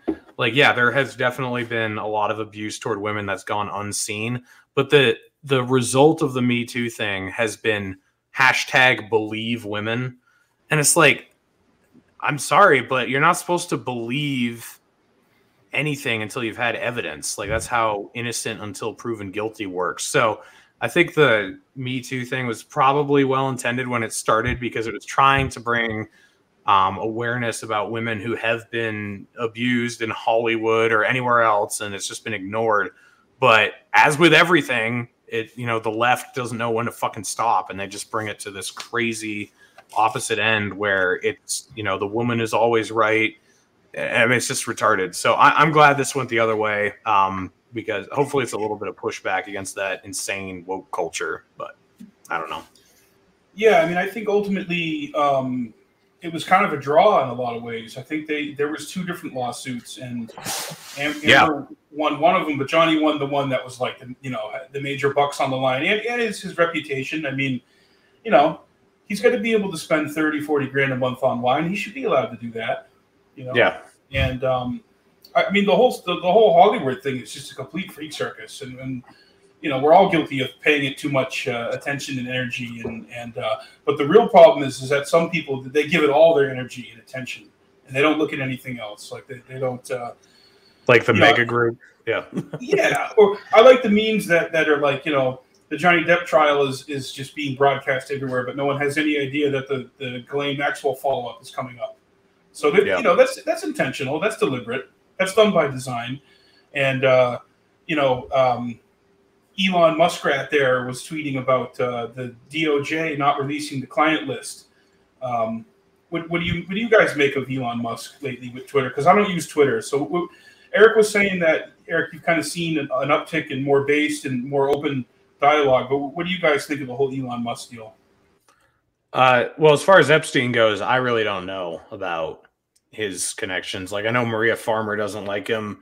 I know Dawson thinks he's kind of based, so I don't really know. I don't have an informed opinion on that. But I don't know what the hell is going on. Like, I thought he was taking this shit over. And, it's irrelevant whether or not he's a good guy, in my opinion. Like, it can't get too much worse than it already is. So in my mind, this was just a positive change because it's a change. Like, I know, like, Abby Martin was freaking out because a billionaire bought a free speech platform, but it's like, it wasn't a free speech platform. It's already run by a fucking corporation. It's already run by the government, basically. The government's bullied Twitter into, censoring anything it doesn't like. So, like, who fucking cares? So to me, it's just a change of hands. So maybe he'd be better, but I don't see how he could get much worse and keep the thing going. Because, this is the weird thing about the wokeism. The wokeism only stays afloat because of, ESG scores and, woke corporations like BlackRock, buying stocks if they adopt a woke agenda or whatever. Like, the people who use the platform don't like any of this. Like, all the shit you're seeing pushed by, like, the football teams, like, football is gay, football is queer, whatever, and like the U.S. Marine Corps saying it's accepting of, the rainbow, the rainbow bullets or whatever. Like, no one in the military likes that. No one who uses Twitter likes all the bullshit that's being pushed on them. So it's just, there's a fine line that people who are pushing all this shit have to walk. Because if they go too far, they end up like Netflix, where they got to say, "Okay, fuck that. We're pulling that. We're pulling that. We're getting rid of that." It ends up bottoming out. No pun intended. But yeah, I really like what Senator Mike Gravel said. Man, he was in the Army and military intelligence, and he's just like, "You don't have to be straight to shoot straight." That sums it up. He wasn't concerned what the sexual orientation of the person was. Next to him when he was. He was concerned that there was shooting going on in the first place. Oh, right. Yeah. Exactly. So obviously there shouldn't be any kind of discrimination against anybody, but it's just gone so far in the other direction that it's just cartoonish. It's just so cartoonish. Do the Arab countries, Eric, that didn't strike or woke their like Mercedes, Saudi Arabia, instead of having a rainbow flag, it's a little bit of red, but that's the blood left from Khashoggi's severed head thrown on the hood of the car. Kind of bleeding down a little bit. So that's where that red comes from. I remember last year, I couldn't believe they did this, but it was some fucking company in the Middle East, or no, it was some. No, I guess they weren't in the Middle East, but it was just some fucking woke company that had a picture of someone on top of a building throwing a gay flag off the building, and it said like throwing inclusion and love to the story below you or whatever. But it was like, what are you doing? You showed a picture of somebody throwing a gay flag off a building top. Like, oh man, a little bit of lack of awareness on that one. It was cringe, wasn't it? Oh yeah, it was cringe. With Twitter, Mike, yeah, I've just noticed an overall less repressive feeling, and I think that maybe they're figuring they're doing an audit of all the bots, aren't they? Reed, like, isn't that something that's been going on? Like, apparently. Musk and company wants to figure out who the bots are and show what people's actual followings are. Yeah, because I've heard yank the whole deal over that. Yeah, I don't know. He's threatening to yank the whole, like, to cancel the whole deal if they don't disclose the bots. Look, I think most of my supporters, look, fat. Most of my supporters are good corn bots. Okay, corn bots. Look, the day that Emmerich is reinstored, the King and Ryan Dawson are back on Twitter, I will love Elon Musk. I will stand Elon Musk if those three things happen. Yeah, and Scott Ritter. We need Scott Ritter back. Give me Emmerich or give me death if it were to. The thing with Musk and Epstein, like, there's two things there. There's a photo of Musk with Ghislaine Maxwell from like a Vanity Fair, or like a variety party, and according to Musk, she kind of photobombed him, which I believe that. But there's also an email that was leaked from Jeffrey Epstein to Musk talking about meeting up with Ghislaine for karate lessons. So, that was, he hasn't denied that was a real email. So I don't know. And, Jason Burmis has done some really great research on Elon Musk. He always has great information about all the shit that's going on in the Ukraine that Musk is involved in. He's basically just a government contractor for weapons and defense, and all that, SpaceX and NASA bullshit. That's he's a front man for all that. I don't look at him like Tony Stark or like he's this great friggin' benevolent, folk hero who's going to save us and give us back our free speech. I think that's the wrong way to look at it. Like, do I love seeing him troll? He's not as good as this guy, right? No. Of course not. Look at him. He's got the They Live glasses on. Ron Paul. That's my only regret from the weekend. Is we didn't have a Ron Paul chant. Well, we're going to be able to redeem ourselves in September, I think, Reed. And we're going to have to start it with Paul, because every self-respecting Ron Paul chant starts with Paul, right? Starts with Paul first. Correct. Yeah. It does. And then eventually it evens out and nature heals itself, and it's a full-fledged Ron Paul chant. Yeah. God, just reading something base that Tulsi just posted on Locals. It's a image of the World War II guys storming the beaches of Normandy, and it says, "Today we honor the brave men in uniform who stormed the beaches of Normandy to help liberate Nazi occupation of Europe. But today our leaders in the media push for Germans' remilitarization and glorify/arm Ukrainian white supremacists /Nazis (parentheses Azov). Foolish and short-sighted." End. That's based.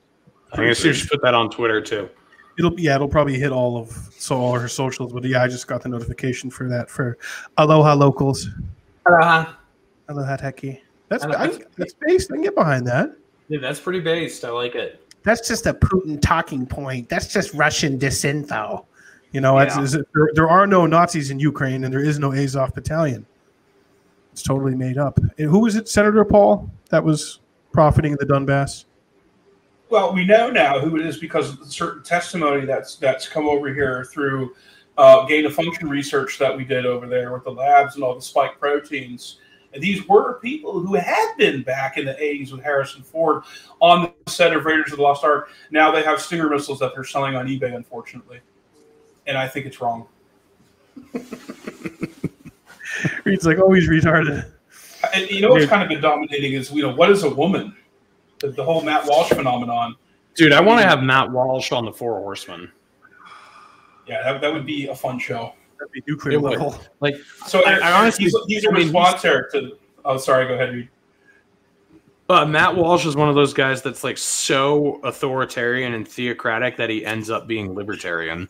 You know what I mean? Like, I don't know how to describe it other than that. Like, he's such a fucking tyrant that he doesn't want that he like wants to secede from the Union and just be in his own hegemony and not fuck with anyone else. Like, he went so authoritarian, he became libertarian. That's kind of how I describe him in some ways. Like, I mean, I'm sure he's a China hawk and tons of horrible shit. I don't know. But I've just like some of the social shit I've seen him say. It's like, all right, like as long as you're not pushing that on me, I don't care. You know, like he's an interesting fellow. It's his grift right now. You know, the tranny thing is his grift.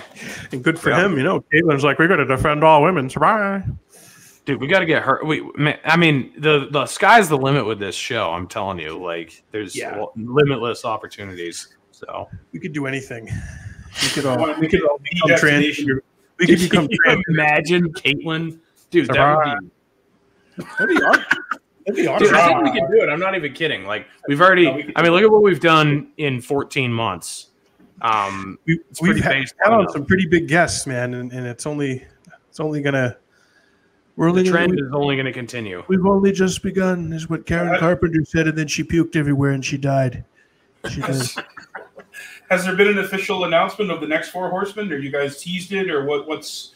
I think it's already June, so we can say it. It's D-Day, in fact, today. So happy D-Day, everyone! But Maria Farmer she's gonna break the seal and be the first woman on the 4 horsemen. So it's gonna be high levels of based. Yeah, but we can't do the 4 horse people because then people are going to envision like equestrian Homo sapien hybrids, and that's not really what we're going for. Like chimera hybrids. It'll still be the 4 horsemen with a woman. So special guest Maria Farmer, Shauna Atwood here. Maria's based. She's based. She is. Dude, yeah, we're gonna go full based on the mega group. So is that this weekend, or is that what's the date on that? I think it's next 2 weeks. It's the 19th. So. Yeah, Sunday, June 19th.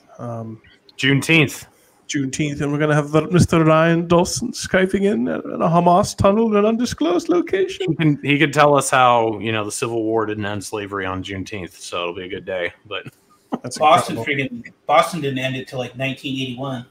Yeah. They still have slaves in California. There's pockets in Maine where you can still buy chihuahuas as slaves. They made slavery great again in Libya. They don't talk about that. It's interesting hearing the perspectives from, so obviously the 3 of us grew up here in the Northeast. I started off going to school in Massachusetts till I was 10 and then moved to New Hampshire and did the rest of my public education, 4th grade through 12th in New Hampshire in a public school setting. And, we were taught the Civil War, but you're taught, a certain perspective on it. And anytime I've ever gone to the Carolinas or down in the South, like there's always people who just bring the Civil War up, like pretty much immediately, like before they even ask you what your name is. Like, the South won, the South was right, all this. And the Civil War has never really been an area that I've really spent a significant amount of time delving into. So I don't, I have the narrative that I was taught growing up, like any narrative you're taught. So, but I don't get worked up over it. I don't know, man. I know it's kind of Ryan's, it's kind of his bag, but I don't know. I look at it this way, like, think of how incorrect the narrative surrounding Syria is, like to the normie. Think of how incorrect the narrative surrounding Ukraine is. I'd say the one surrounding Iraq has actually kind of corrected itself a little bit, like at least from the way it was 20 years ago. Like I think most people at this point realize, okay, we lied to get into Iraq. But dude, most people don't know about the Gulf of Tonkin in Vietnam. Mm-hmm. Like that was completely fucking made up, and that's admitted at this point. It didn't happen. It never happened. It never happened, and that's what got us into Vietnam. No one, like I'd say maybe like 3% of people know that. It's very, very low. So if we're still so, confused about why we're in Vietnam and actually believe for wrong reasons, like that there was an attack or whatever when there never was, a lot of, I've heard like really high numbers of people still think Saddam Hussein was connected to 9/11 somehow. Lots of people, have incorrect views about World War II and how that started. Like, a lot of people don't even know that we declared war on Japan and then Germany declared war on us. They think we entered World War II to stop the Holocaust or something. And it's like, that's not why we even got into the war. It was over Japan, which we knew was going to attack us, and let them attack us, let them destroy our battleships instead of our... So basically all I'm saying is, like, if all these narratives are complete bullshit, like, why would the one about the Civil War be right either? And it's a war, so, like, I don't think, I'm not quite as biased as Ryan is, so, like, I don't think the South was as just in its cause as he does, but I certainly don't think the North. And by the way, Ryan knows a lot more than me, so I'm like, I couldn't go toe to toe with them. I just think, in a war, there really isn't a good side. Like, they're all, I mean, like 2% of Southerners or something like that owned slaves, and it was a lot of cotton plantation owners. And I'm sure that the Southern cause for the war was fueled by plantation owners and stuff like that. So I don't think it was just a war against Northern aggression. But the narrative surrounding the Civil War, that it was that the North went and defeated the South to free slaves, like, that is, like, completely wrong. I mean, right? Yeah, that's not the whole story. Yeah, that's a thing we tell ourselves to feel good, especially up here in the Northeast. And then, I mean, also, it's not even we would return slaves back to their owners who made their way up here to New England. Well, the Emancipation Proclamation, it didn't free any slaves in the North. It was only in the South, right? So if you'd think if the war was about ending slavery, you'd end slavery in the states you already control first. Right, across the board. Yeah, you freed them in the South so that they could come fight for the North or whatever, like. So it's just like with everything. I mean, governments don't care about their people. They don't really fight wars for freedom or for ideas. Like, they fight them for fucking money. That's what every government fights a war for. So money and power.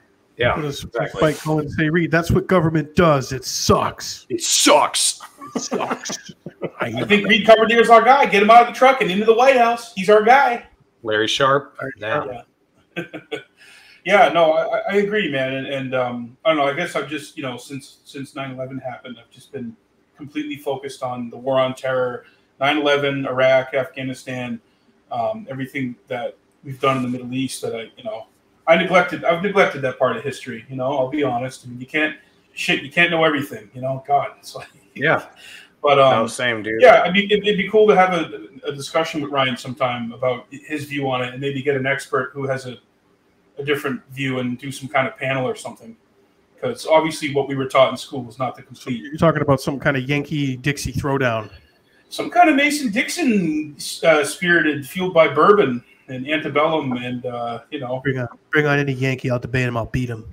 Well, yeah, exactly. I got this to say, regardless of like why we seceded or why the South seceded during the Civil War, New Hampshire is going to be the first state to just secede from the Union now. Like, if we, dude, think about that. If New Hampshire beats the South at secession, like we'd be like, okay, Dawson, come on, you got to move up here. Like, Adam just makes a good point. If Twitter had existed in 1979, the same people who support Ukraine would have supported the Mujahideen against the Soviets.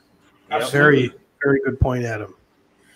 It's true. Yeah, and that was the Mujahideen, and that was called Operation Cyclone, where the CIA trained and funded them and got them to fucking through Charlie Wilson and all that grift, and got them, billions of dollars, and the shoulder rockets, which was a game changer in that fight, and they were able to shoot down Soviet helicopters and planes and shit over there. Victor Brzezinski drove all the Toyota trucks over there. They got all the frames recalled. They got them over there. They got Bin Laden in one of those Toyotas. The original Toyota commercial for President's Day, Osama Bin Laden stars in the commercial, telling it to come to people. Google it, folks. It's all there. Yeah, it's amazing to see that. And then, dude, the footage and the photo of the Mujahideen in the White House at Reagan. I mean, it's incredible. Yeah, no, it's an ad of Bin Laden all Chad with his shirt off, like kind of like a Saudi Mujahideen Rambo, and on the back of the Toyota is a Reagan Bush, 84 sticker. Dude, it's so good. and then the confrontation that Ray McGovern had with Rumsfeld, and Rumsfeld brought up Iraq and Iran fighting each other in the 80s. It's like, yeah, dude, you're one of the guys that freaking armed Iraq. There's the photo of him shaking hands with Saddam Hussein, and it's amazing. But that was under Carter, man. Jimmy Carter's national security guy, Zbigniew Brzezinski, played a huge role in that. And, right. He even says as much in his book, The Grand Chessboard, which, who's going to read that, man? You're going to use that as your freaking doorstop in your college dorm. You're not going to read that. Right.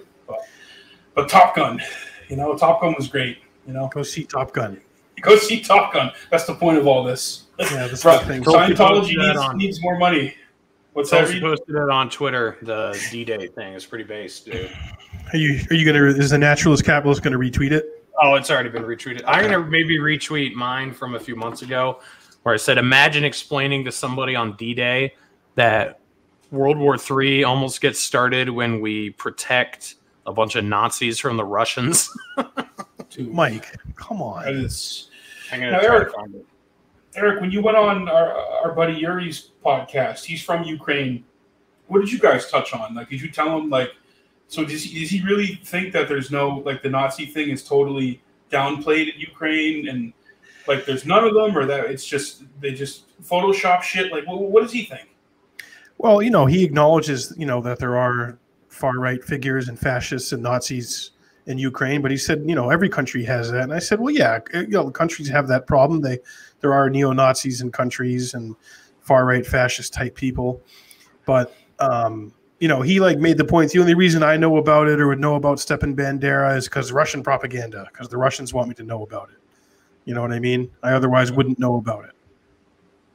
But I said, well, I've done, I said, of course, I'm not an expert. I'm not an expert on it, but I said I pay attention more than a lot of Americans do and a lot of people.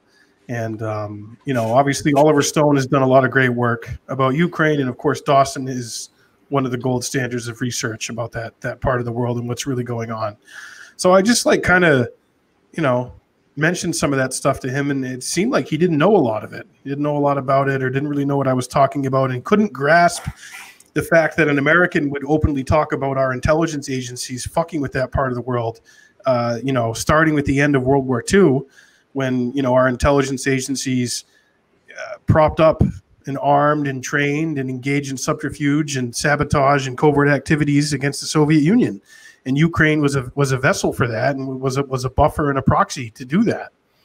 And I said, you've now had that network in place for almost 80 years, and it's coming to a head now.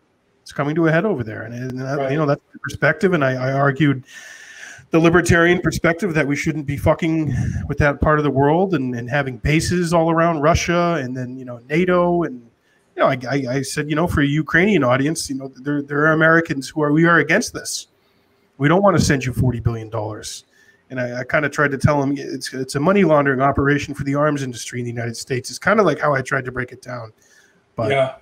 I don't know. It's an emotional thing for a lot of people. Course, yeah, obviously, it's horrible. I mean, yeah, I feel bad. His family, he's from Ukraine. His family's there. His friends are there. He's not there right now. He's a refugee and he's living in Norway right now. They gave him asylum in Norway, and they're helping him out. But, I just said this just didn't happen in a vacuum. Putin didn't just one day invade Ukraine and bomb Ukraine and do this. There's a lot historically you can look to, and then the most recent, obviously starting in 2014 with what happened over there. All right, so here's the one I found. It's a picture. Oh, sorry. It's a picture of Eisenhower with the paratroopers before they jump.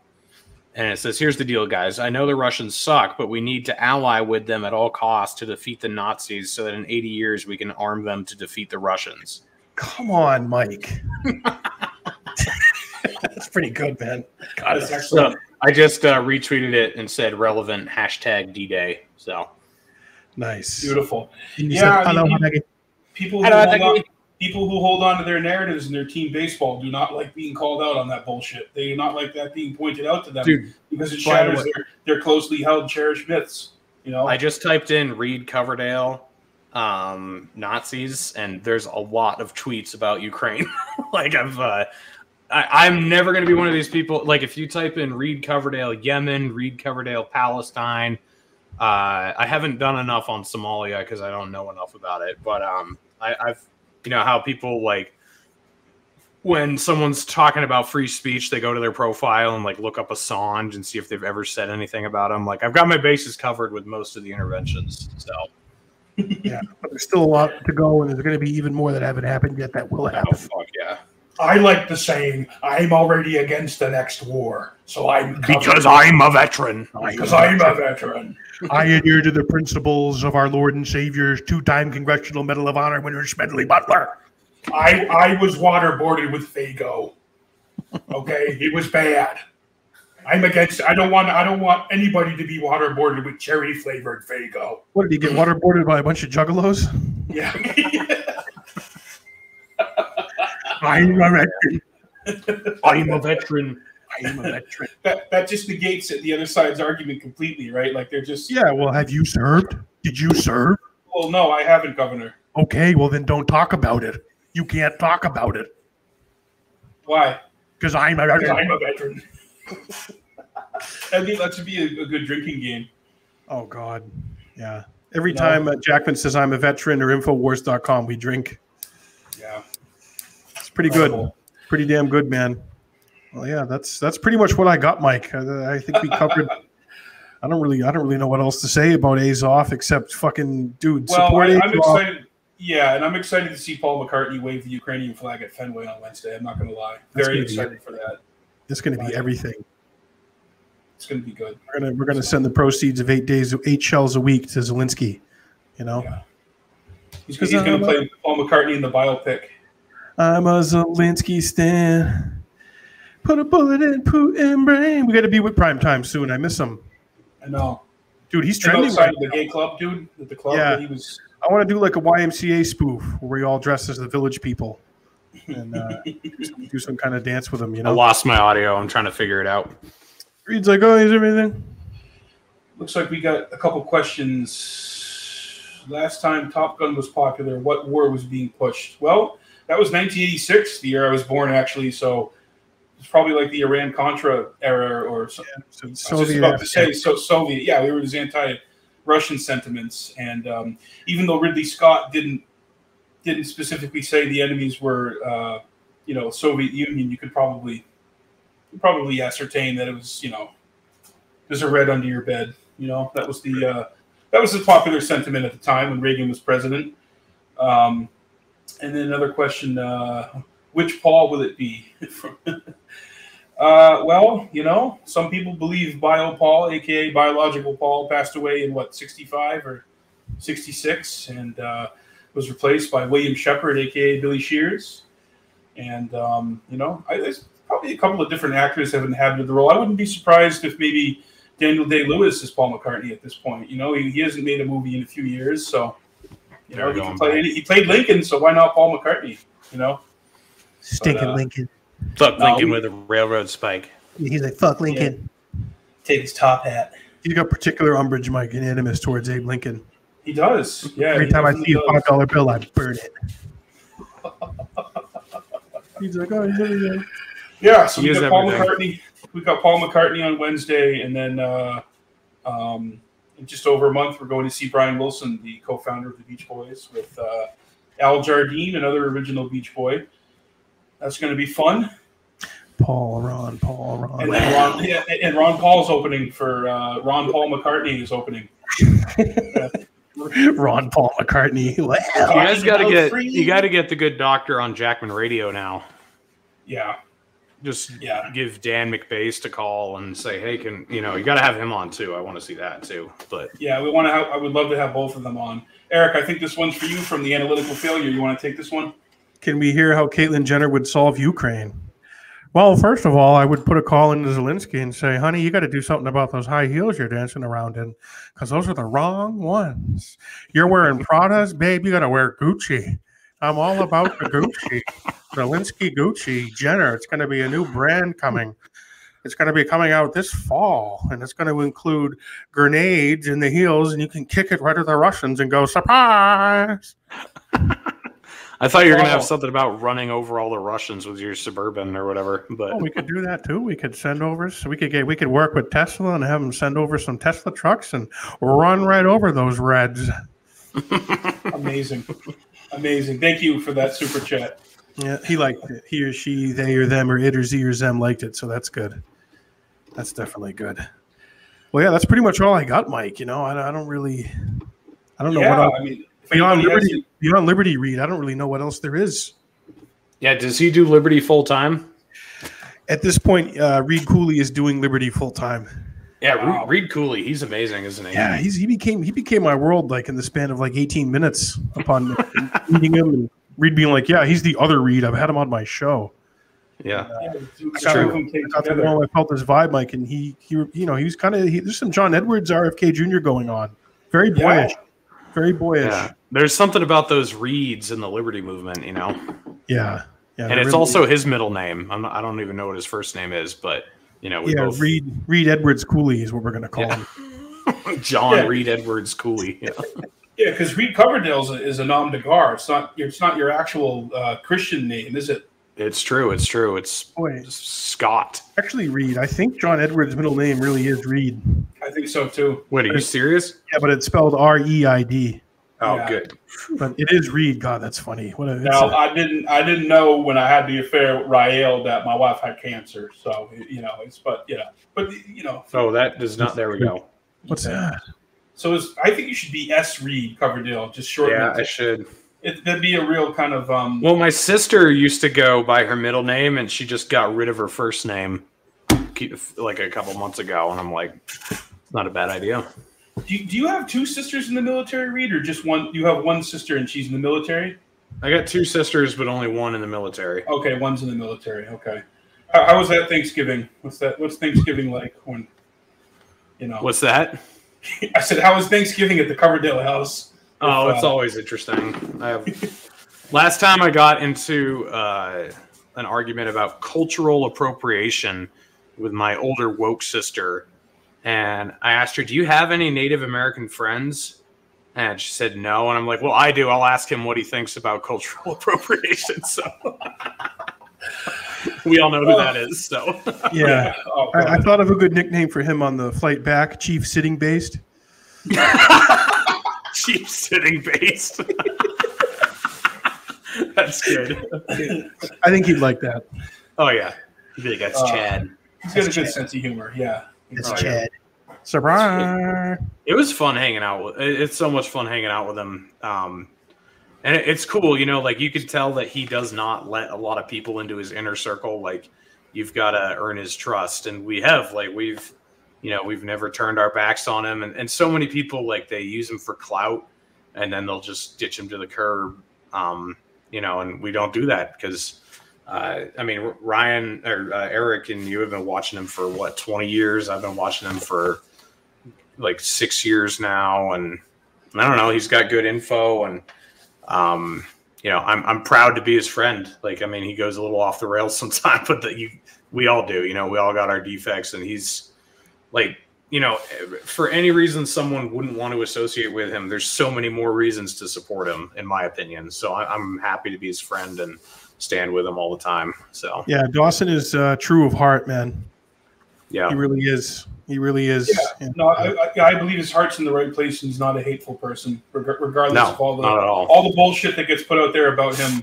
I don't agree with everything he says. I certainly wouldn't, cover some of the topics he does because A, I don't know as much as he does, and B, it's just why even go there with some of those topics But it's his right to do that, and I support freedom of speech for everybody, and I also support freedom of association. And just because you associate with somebody or you've done a podcast with them or you know them doesn't mean that you agree with everything they say or how they. What they do, but that's America, baby. And we're losing that. People want to punish you. Yeah, that's the standard where if your friend does something at a party, you're responsible for what they did. Yeah, it's It's on you.